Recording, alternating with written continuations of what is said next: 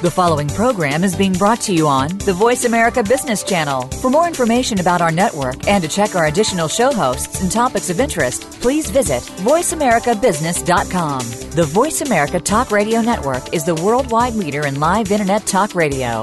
Visit voiceamerica.com. The views and ideas expressed on the following program are strictly those of the host or guests and do not necessarily reflect the views and ideas held by the Voice America Talk Radio Network, its staff, and management.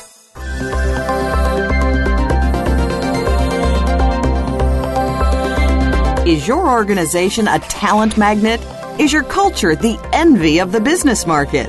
Top organizations need top leaders. Make sure that you are that leader. This show will ensure that you are. Welcome to I Lead, the Leadership Connection with Dr. Linda Sharkey. Leaders today are more than just results. They are about creating legacies of great people, driving winning organizations, and raising the bar for themselves and that of their teams. Now, here is your host, Dr. Linda Sharkey. Hi, I'm Linda Sharkey. Welcome to I Lead the Leadership Connection, a weekly radio show on leadership. And I'm very excited about today's particular show. A colleague of mine, Frank Wagner from the Marshall Goldsmith Group, we're both colleagues of Marshall's in consulting practice and coaching practice, connected me with a gentleman named David Siegel. And it just so happens that I had this great conversation with David, and two things really struck me about our conversation. One, he was talking about things that I think about a lot. What is the changing nature of work? And what is it going to look like in the next 10, 15 years? And the second thing is, he talked about some of the myths that we have of what has worked in the past that is not necessarily true, and that actually by using good research, good data, and analytics, he kind of proved that some of these things really are not the kinds of practices that get the innovation and get the sustainability that organizations are really looking for. And I was intrigued by the conversation. And then I took a look at this model that he put together, which I thought was fantastic. So after reflecting on that, because my own beliefs are, and I'm not sure what this new era is, and I talked about this on last week's show, that we are entering a new era of work. At the turn of the century, we have always entered a new era of work because of some particular societal change or innovation. And now, as I'm thinking about it, just about everything that we've known in the past is being turned on its head in many, many ways. And that's going to have tremendous amount of impact on organizations' culture, on the workplace, on how we hire people, how we think about employment in general, and how we think about organizations in general, and what they're really going to look like in the future. And they're rapidly, rapidly changing. And some people are experimenting very well with new approaches. So I asked David to join me on today's show, and I think you're going to find it extremely enlightening. He's a terrific guy. He's the author of 5 books, most recently Pull. I also like that he spent 20 years in Silicon Valley a while ago, but he's a great entrepreneur, and he has a wonderful program that he's launching. I believe you launched it today, David, on the 10th, today, in Zurich.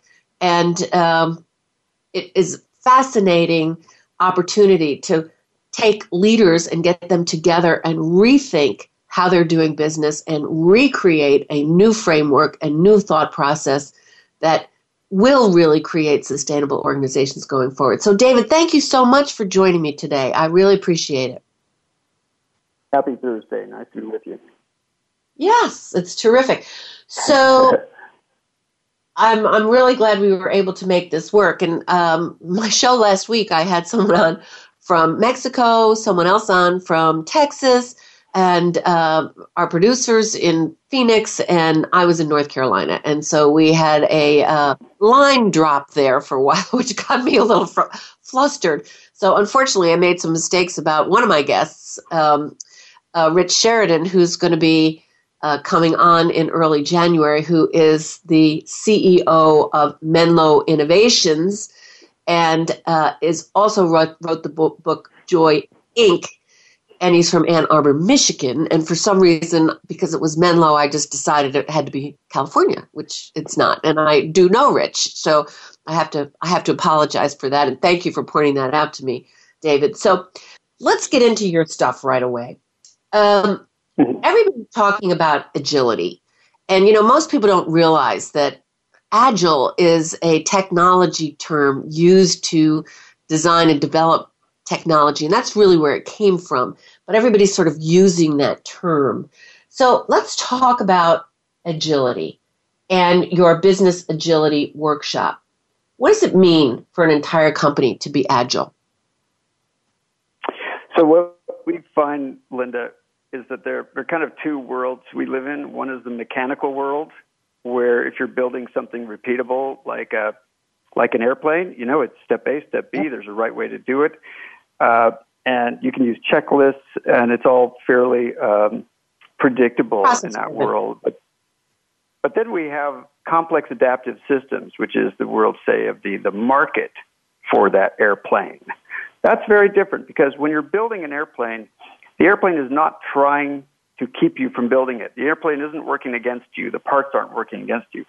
But in the market and in real-world systems, in ecosystems like we have in business, there are plenty of actors that are trying to work against you, and it gets much more complex. And cause and effect is not what we think. So my main thesis is that it's not, most things we know are not what we think. Most everything you know is wrong. You should check your assumptions and really see if you're going after the right thing. And that's how Agile was born. Agile was born because of the failure rate of programming projects.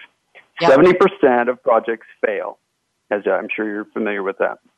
Yes. When you study complex adaptive systems, you keep seeing this number over and over. 70% of people are disengaged at work. 70% of the projects fail. I don't know if you're aware of this. 65% of mega projects, that's projects over $1 billion, fail. The other 35% are late and over budget, but 65% of them fail. Most 70% of change initiatives fail. 80% of mergers fail, and on and on. Yeah. So we developed this culture of Agile to go fast and crank something out that we can test, and keep building things we can test, and keep checking in with reality, with the market, to see if you're building something that they want, rather than planning and a lot of phases. And that has really worked in product development. My goal is to take a lot of those same methodologies to the rest of the company besides IT or besides outside of product development. Yeah, and a lot of people are doing that, actually. A guy named Chris Worley, you should contact him. He's over in France right now, and he wrote the book the Agile Organization, and he'd be a great contact for you. But I think a lot of those concepts really do apply, especially since, as you said, there's so much unpredictability, and that's only going to increase as time goes on. So tell me a little bit about what your workshop's all about. What does somebody get by going to your workshop? Sure. So I'm trying to address two problems. First, the pace of change is increasing. I think nobody's going to argue with that. Second, the people problems aren't getting any easier. Right.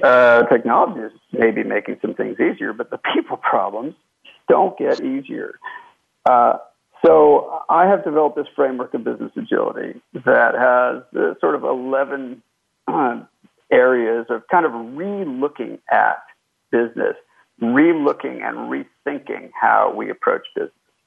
I don't have to go through all of them, but the main, the agile worldview, changing your view of the world from your own personal, anecdote and story-based worldview to a more evidence-based worldview, really helps you build a company that helps you make better top-level decisions. Then there's organizational design. I think we can agree that the organizational designs that are prevalent now probably won't be prevalent in 50 years. Yeah, and let me ask you, David, what do you see as the organizational design of the future? I mean, many organizations are going flat. They're starting to rethink their whole management structure. What's your view? Yeah, I think it's going to be a lot more organic. And, we have a problem with engagement. And I think a lot of the problem with engagement is the structure of the system people are in. I don't think it's the people. I was listening to your commentators from last week saying they're talking about accountability and about how many people are not switched on or they're blamers. But I think a lot of the time it's the boss. As Jeffrey Pfeffer says, 35% of people in the United States would be happy to forego a raise in exchange for seeing their boss fired. Yeah, I think that's probably true.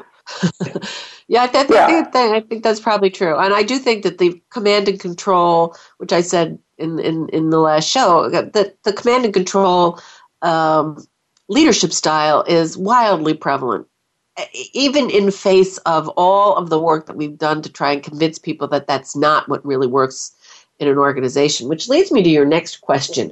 You sent me a great article from Harvard about, leadership and, it's just sort of luck in business. And so tell me about that. This is Yerker Denrell. Right. I'm a fan of Yerker Denrell. So let's go right to leadership. Yes. Leadership is a $14 billion industry, coincidentally about the same size as the prostitution industry in the United States, with essentially negative return on the investment made on leadership. And, maybe we'll talk a little bit more after the break, but there's almost no evidence for most of the programs and for the, trainings people give on leadership. The question is, does it inspire or entertain people? The question is, does it work? Yeah, does it make people better leaders? And that's questionable. I mean, I've seen evidence and data that I've collected personally that has shown that certain developmental opportunity, like coaching, if somebody's open to it, has made better leaders. But we're at break, David, so let's cut out and stay with us. We're talking to David Siegel, a really thought-provoking, innovative entrepreneur, talking about the organizations of the future, and we're going to be delving more into leadership after the break.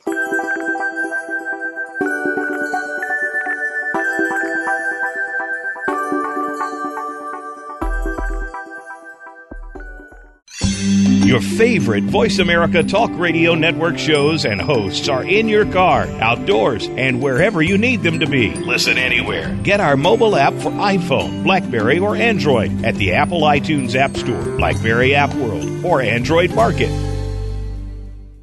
Dr. Linda Sharkey promotes fact-based solutions for global organizations and leaders that are known to drive business success. Do you want to put the wow in your talent practices?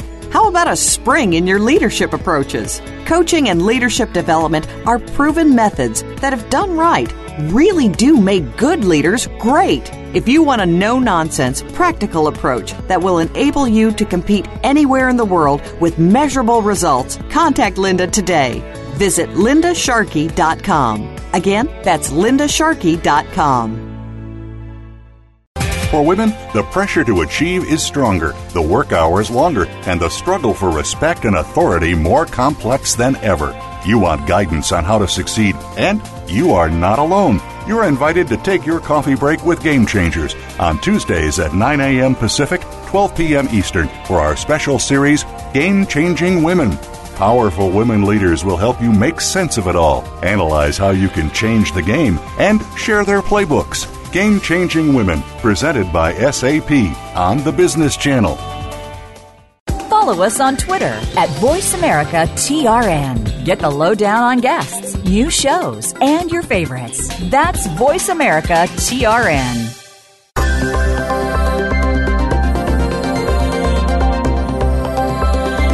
You are tuned in to I Lead, the Leadership Connection.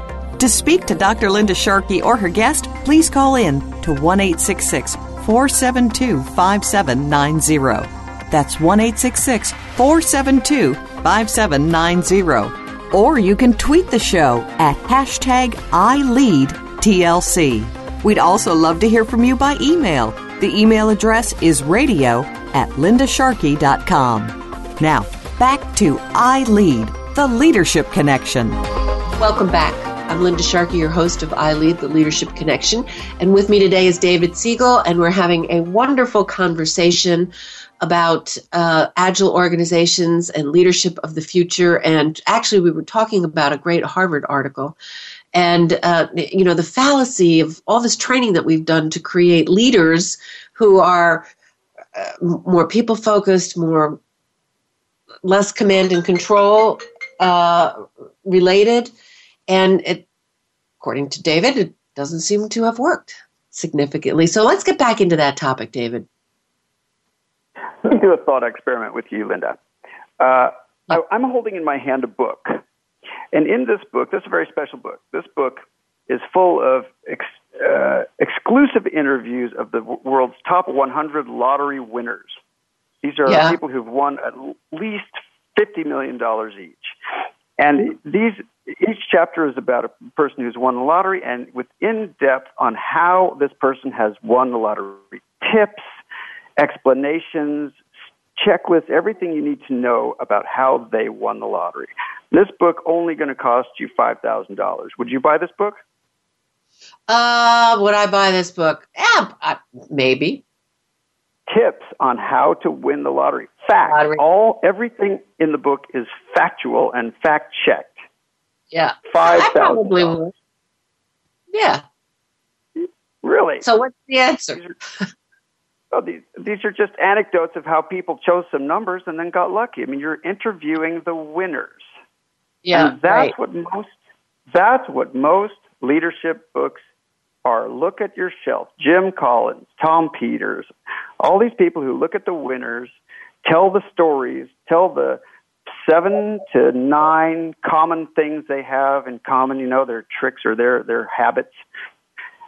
These people are very, very good at being gurus and being having stage presence, but they're very bad at statistics. Because if you only tell the story of the winners, you're forgetting about mean reversion. Right, exactly. In fact, if you just interview people who get lucky, they will always take the credit for it and say that there's cause and effect. But in fact, there isn't.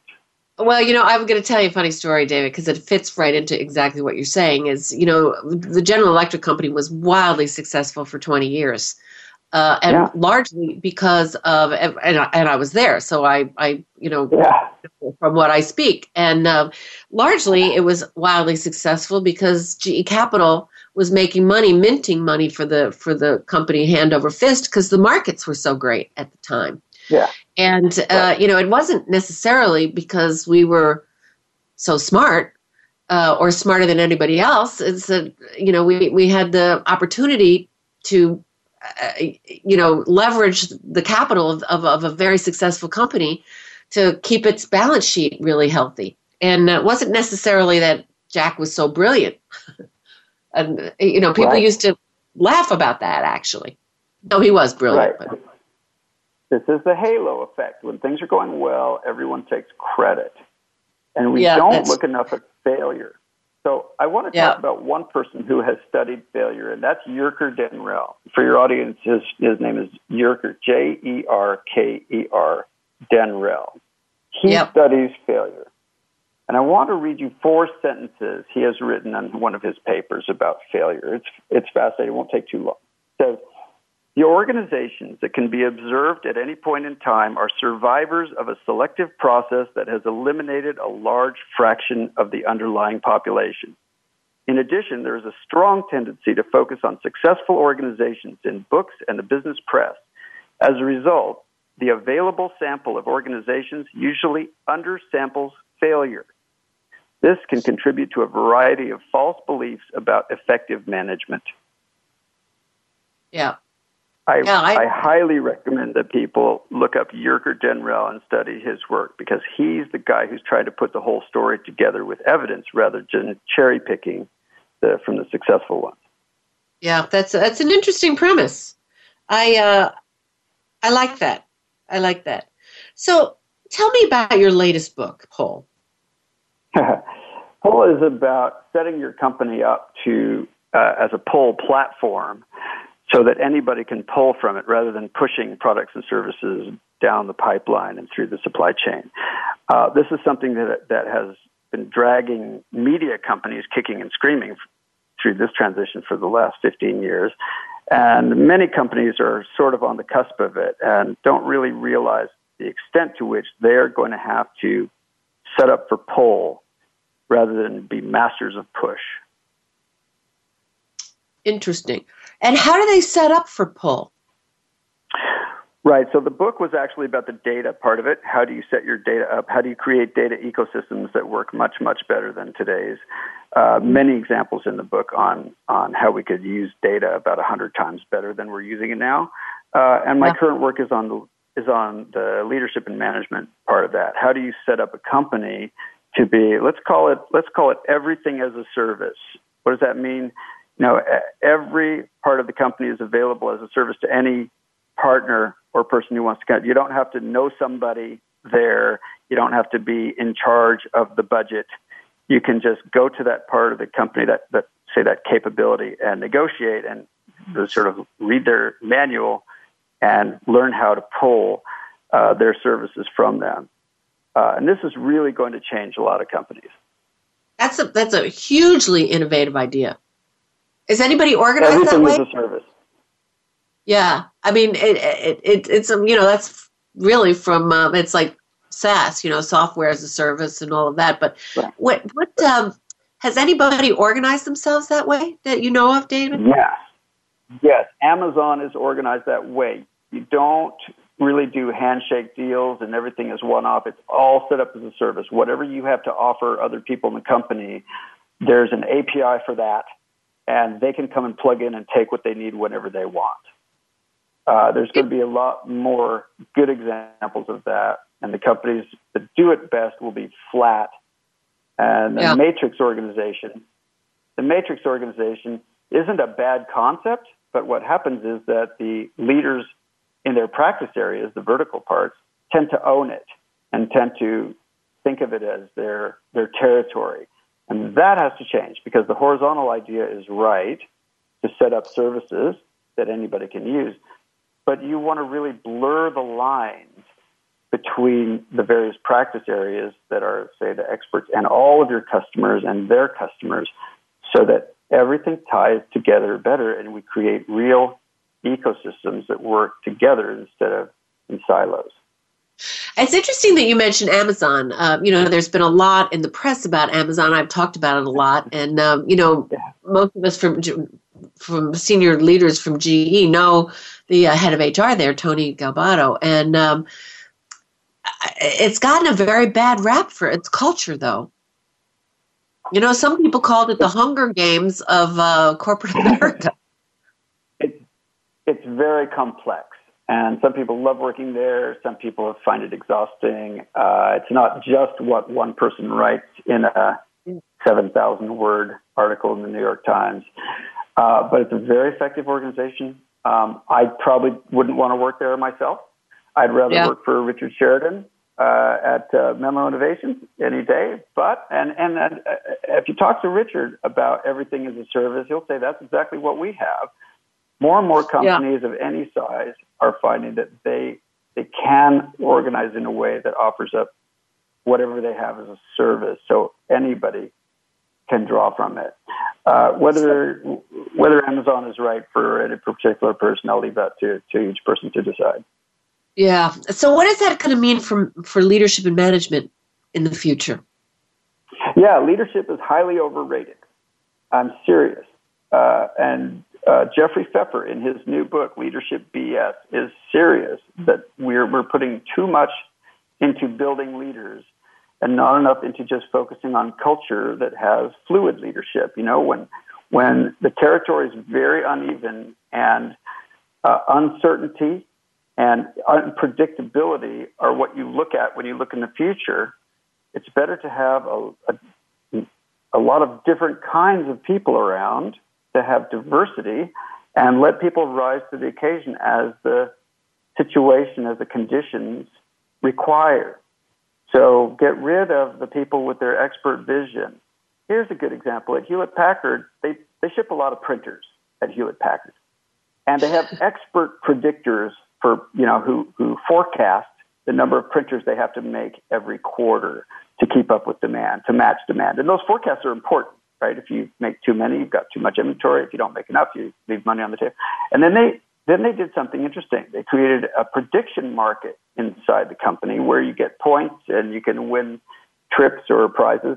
And there's a leaderboard for better predicting the number of printers they're going to ship.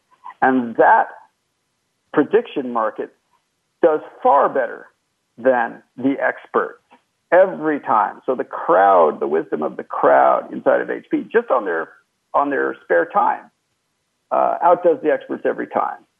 So it's interesting because you probably know that I worked at HP for a good period of time, and part of what drove that was inventory control. But we are at break, and stay with us. We're talking to David Siegel, a really breaking the glass conversation about some of the beliefs that we had. I still am not sure that leadership doesn't make a difference, because I really want to say, GE is known for its leadership, and it's weathered so much because of that. So I do think that there's an equation around leadership, but I want to explore that a little bit more with you, David, when we come back and break. Stay with us.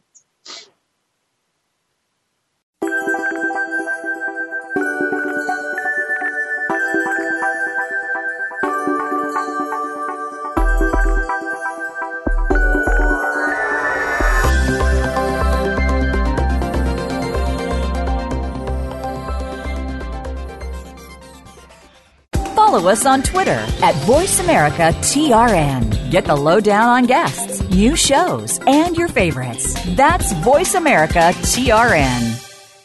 For women, the pressure to achieve is stronger, the work hours longer, and the struggle for respect and authority more complex than ever. You want guidance on how to succeed, and you are not alone. You're invited to take your coffee break with Game Changers on Tuesdays at 9 a.m. Pacific, 12 p.m. Eastern for our special series, Game Changing Women.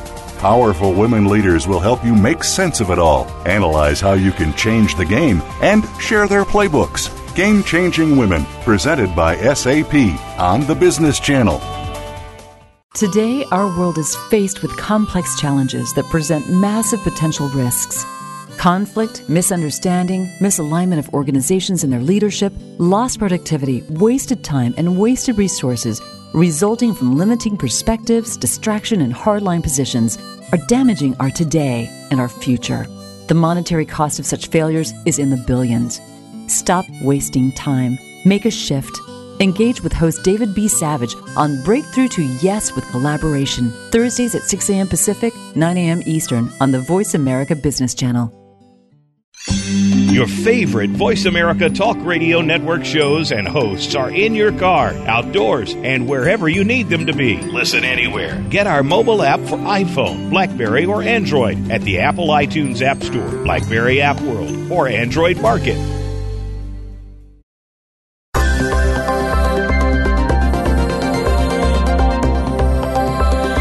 You are tuned in to I Lead, the Leadership Connection.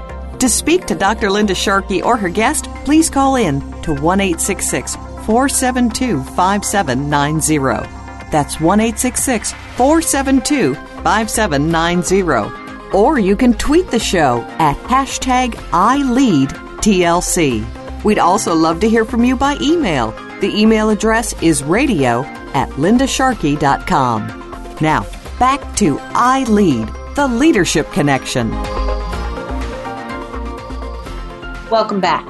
I'm Linda Sharkey, your host, and with me is David Siegel, entrepreneur, forward thinker, really exciting individual to talk with, written 5 books, the latest being Pull. I highly recommend that you get a copy of it, talking about data and analytics and how you can use that to really be more predictive.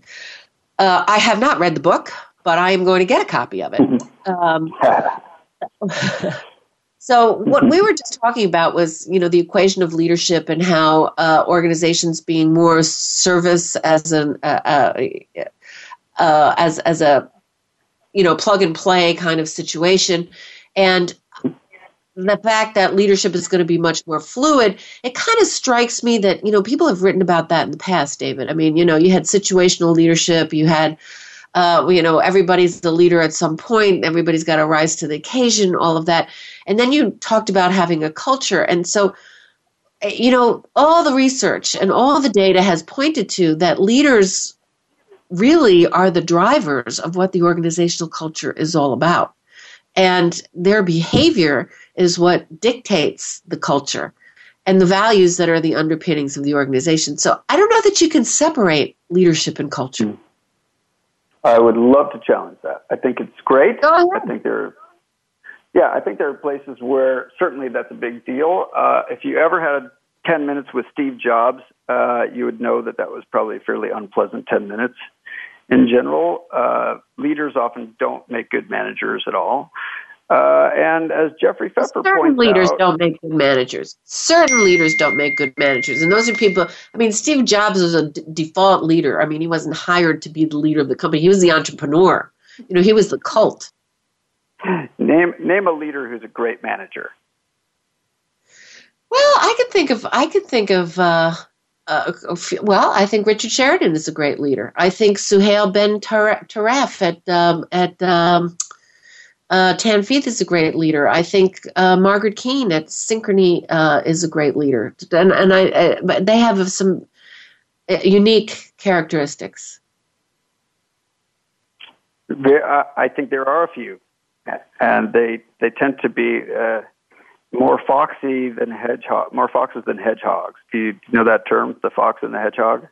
Yeah, but enlighten the listeners. Yeah, the hedgehog is the person who has an idea and hammers it and tries to change the world with it and goes for it no matter what. And the fox changes his mind when he gets new information and takes little incremental steps and watches for signals that he's wrong and listens to other people. These are very different styles. And right. I think that the foxy people tend to be much better predictors. We know that, of predictions of the future, and they tend to be successful more often, although many of the wild successes are driven by hedgehogs who just won't let go. But we don't see all the hedgehogs who are stubborn and pushing as hard as they can, and they don't make it. Most of them don't. So the history is written by the winners. That doesn't mean that being a jerk is the right way to lead your company, just because a bunch of other successful companies are led by jerks. Well, now we have found common ground, because I have to tell you, in our book, Winning with Transglobal Leader, we did a lot of research of a lot of leaders around the world, and there were quite a cross-section, and we compared them to a database of about 5,000 leaders who are global, some good, some bad, and tried and differentiated what were the things that really made great global leaders. And one of them was that they were, using your term, foxy. In other words, they were very much engaged in collecting data, information, and were not dogmatic at all. They really adjusted. No matter where they were, they took in new information and were willing to make personal adjustments in just about everything to help others be successful. And they were really more focused on others than they were on themselves. So it's, it is a different style of leadership. But there's been also research, David, that says that people want leaders. So how do you reconcile that? Yeah, I think look at these companies that are called Teal by Frederick Laloux, the companies that have really no titles and no levels and no management at all. These companies, W.L. Gore, there are a number of them, and they're doing pretty well without big-time leaders, because people work in groups. It's like an ant colony more, People, sometimes you lead, sometimes you follow. You build a system. You'll talk with Richard Sheridan about a system that does most of the leading and most of the management. At their office, there really kind of aren't any leaders and aren't any managers. It's just the system that does the work. It's a kind of a Kanban system. I'm a big proponent of Kanban for sort of running the day-to-day, who does what, and prioritizing. And once you have a system like that, I think there's a lot less need for the kind of baton-wielding impresario, because you can more follow the market and the signals. Look, how does Google do it? Look at Sergey and Larry. Most of what they do is experiments. They do more than 10,000 controlled experiments a year at Google, and much of that is just, people trying things in their 20% free time. Look how agile that is. They're just trying random things, see what works, put fuel on the ones that work, and pull back from the ones that aren't working so well. That's pretty agile, if you ask me.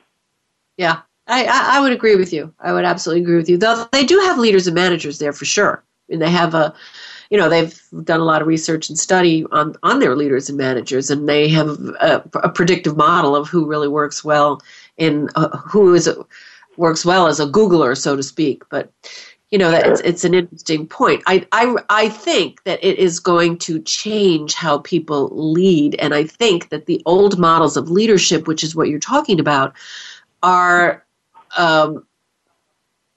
just not going to survive. They can't survive, and they're going to have to be entirely different. Now, these are things that people have talked about for a long time, but I think that the makeup of change in the world and what's going on in terms of demographics and the need to embrace diversity and all of these other kinds of things are going to require people to do things differently. They're just not going to have a choice anymore. Before they could get away with it, now they can't. So tell me about that at Google it's much more servant leadership. Is it? Are you saying is it much more servant leadership? Yeah, I think it is. Yeah, I think it is too, but I can't. It depends. Again, it's like Amazon. It depends on who you talk to. I just moved from Silicon Valley myself about a year ago, and I lived right down the road from Google, so I knew a lot of Googlers. But we all know it's very different being inside a company, and what people say outside and what you actually experience. Sure. But so I really wouldn't want to make that comment. So let me ask you this, David. Let's go back to your course. And tell me, what does somebody get out of the course? Tell me what you cover and what people learn and how they've used your work. Well, it's about 3 days of material, so you're not going to get it all in one bite. There are about 35 modules or something, but it's about getting an agile worldview for people at the top and for people who are managing organizational design. We discussed attract and retain good people. Let's use evidence to attract and retain good people. If you are doing an annual or semi-annual performance review, for example, that's not part of it. We don't have any evidence that that's particularly effective, and you could actually do it the other way. At Google, they do a review of the bosses, but they don't do a review of the employees.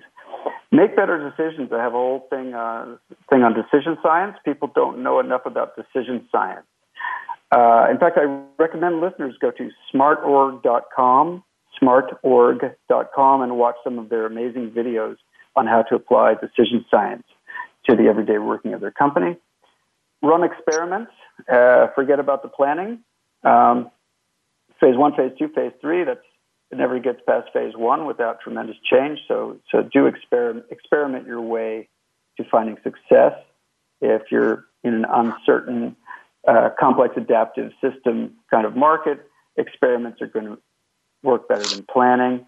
I do have a whole thing on leadership, mostly the bottom line of which is I think that leadership is overrated, and that if we adopt a style of leadership, it has to be much more fluid and much more systems-oriented and service-oriented. Then I have something about lean versus agile, because so many companies have bought off on lean Six Sigma, lean everything. We're a lean, or you can't. You'd be embarrassed if you didn't say you were lean now.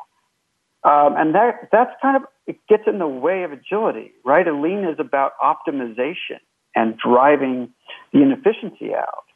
But that doesn't let you be more agile. It's the opposite. It's more about innovation and change. Balance these two. Right.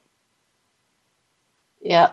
I think we need to have, in many cases, when the future's uncertain and when we have to innovate and do things we've never done before, lean is a liability. Lean is great when things are repeatable and not so great when things are uncertain. So that's where the agile part comes in. And you can create agile processes within a company that hand off to lean processes where things are more known. And that's the balance that companies should be going for. Evidence-based management. Sorry? I said, I think you're right. There are certain organizations, like you say, I don't want an aircraft engine experimented with on a plane that I'm flying on, So you have to use some predictable processes and certain things, but that doesn't mean that, you can't use agile in really creating what the plane of the future may look like. Exactly. Maybe we'll have self-flying planes that have no pilots at all. You're going to have to experiment your way to that. Yeah. Okay. We are at break again. And David, I've had a question emailed into me for you. And when we get back from break, we're going to talk about it a little bit.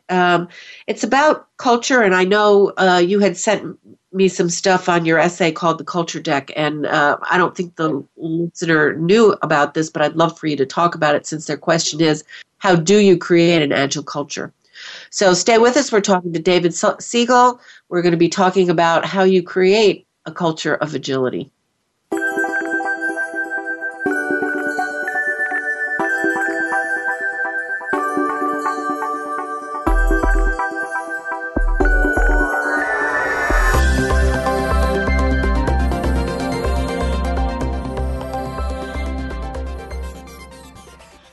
Follow us on Twitter at VoiceAmericaTRN. Get the lowdown on guests, new shows, and your favorites. That's VoiceAmericaTRN. For women, the pressure to achieve is stronger, the work hours longer, and the struggle for respect and authority more complex than ever. You want guidance on how to succeed, and you are not alone. You're invited to take your coffee break with Game Changers on Tuesdays at 9 a.m. Pacific, 12 p.m. Eastern for our special series, Game Changing Women. Powerful women leaders will help you make sense of it all, analyze how you can change the game, and share their playbooks. Game Changing Women, presented by SAP on the Business Channel.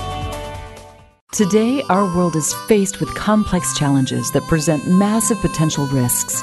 Conflict, misunderstanding, misalignment of organizations and their leadership, lost productivity, wasted time, and wasted resources resulting from limiting perspectives, distraction, and hardline positions are damaging our today and our future. The monetary cost of such failures is in the billions.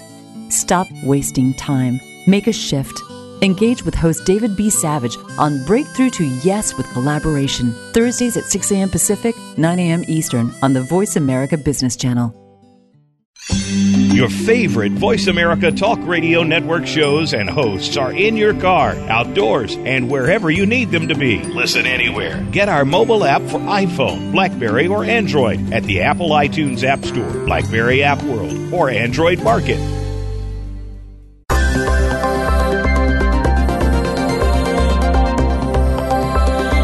You are tuned in to I Lead, the Leadership Connection. To speak to Dr. Linda Sharkey or her guest, please call in to 1-866-472-5790. That's 1-866-472-5790. Or you can tweet the show at #ILeadTLC. We'd also love to hear from you by email. The email address is radio@lindasharkey.com. Now, back to I Lead, the Leadership Connection. Welcome back. I'm talking to David Siegel, and we are having a really, I would say, an interesting and exciting conversation around the future of work and the impact of agility on the workplace, and sort of debunking some of the myths that exist out there about leadership, not all of which I buy, but I will say, as we're having more conversation about this, I think we're on the same page relative to the types of leaders that we're going to need in the future. And it is not the leadership model of the past. You know, the hedgehogs, as David described them, are going to be things of the past. You know, the Pattons of the world are going to be things of the past. And we're going to need to be so much more flexible and so much more open and so much more open in general to how things can be done, not how things are supposed to be done. And there's a big difference. So, David, a question got emailed in about culture, and we were talking about the connection of leadership and culture. And the person wanted to know what kind of culture do you need in order to have an agile organization? Mm-hmm. And I know you've written an essay called The Culture Deck, and why don't we talk about that for a few minutes?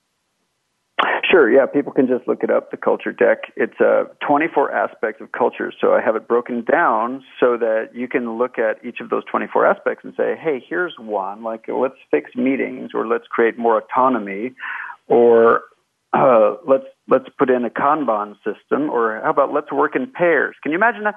Can you imagine two people, one computer, one keyboard, one mouse?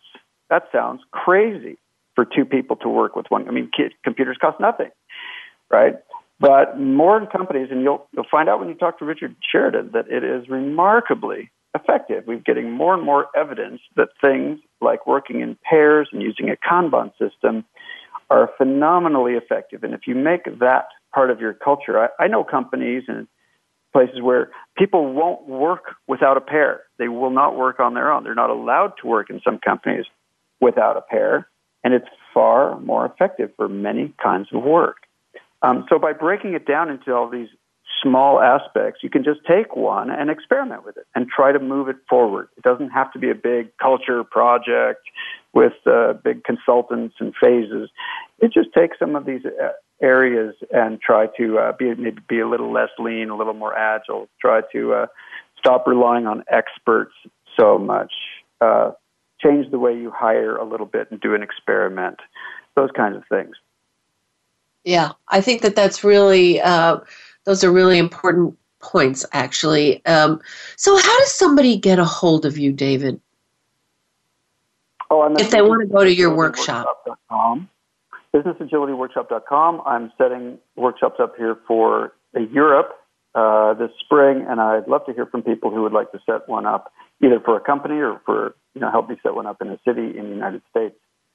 I'm dying to get back to the States and bring some of this work to the States. I think autonomy is kind of one of the key drivers here of how things will be done in the future, and we can get there step by step without you heard about Tony Hsieh and Zappos, and they went to the big holacracy thing. It was kind of like flipping a big switch, right? Yep. 600 people left.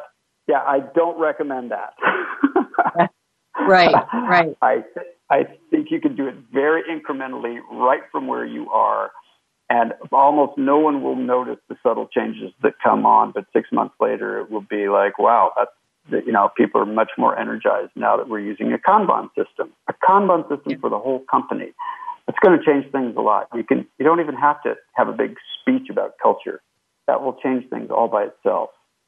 Yeah, I think that's really an interesting point, because once you come and you say to people, we know now from neuroscience, you say to people, well, we've really got to change, and people go inward. They get scared. It causes fear. But just doing subtle things slowly and not saying much about it, moving people forward and giving people more autonomy. And those are all really important things. I really agree with you there.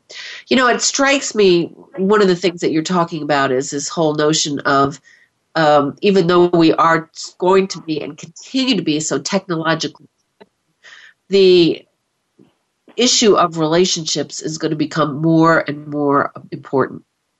People want to work with other people, and that's what I hear you saying, and I think that's very exciting. So one final thought, David. One final thought for our listeners. Okay, 70% of people are unmotivated or disengaged at work, right? Are these bad people? Are they lazy? They're not. They're victims of the system, I think. I think you will be amazed at what people will do if you give them a chance. Give them more responsibility. Get more out of their way. And let them make decisions lower down and work in the value zone with customers to create value. And stop sending the questions up and handing the answers down. You'll be amazed at what people can do.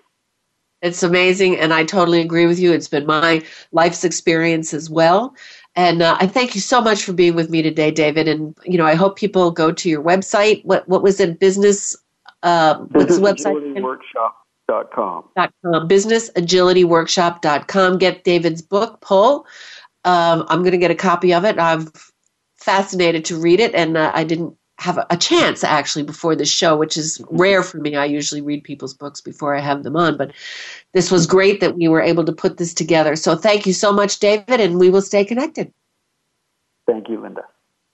Well, so stay with us. Coming up next week, we have some best-selling authors. Corey Kogan, again, who wrote The 5 Choices Path to Extraordinary Productivity.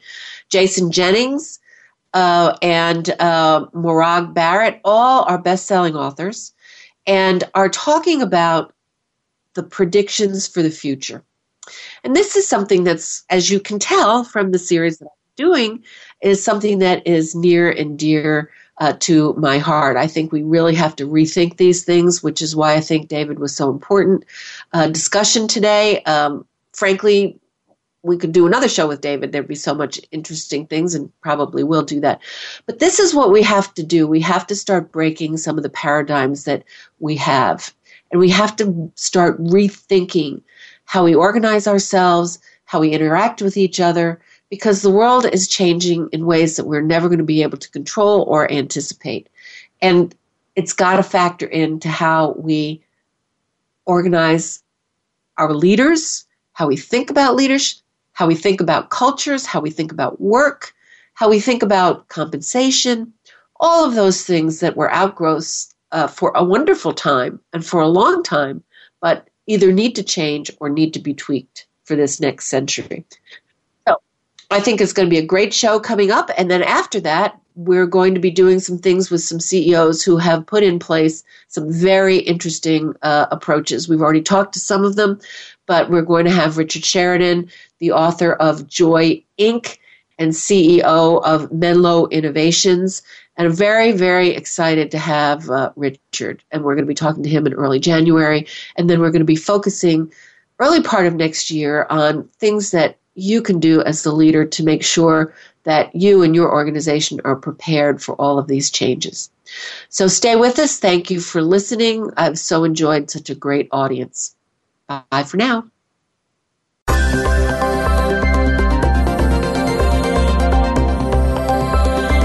Thank you for listening to this week's edition of I Lead, the Leadership Connection. Please join Dr. Linda Sharkey again for another show next Thursday at 2 p.m. Pacific Time, 5 p.m. Eastern Time on the Voice America Business Channel. Have a successful week.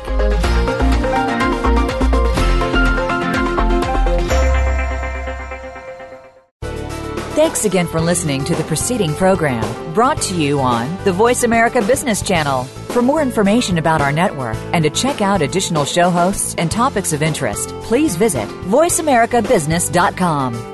The Voice America Talk Radio Network is the worldwide leader in live Internet talk radio. Visit voiceamerica.com. The views and ideas expressed on the preceding program are strictly those of the host or guests and do not necessarily reflect the views and ideas held by the Voice America Talk Radio Network, its staff, and management.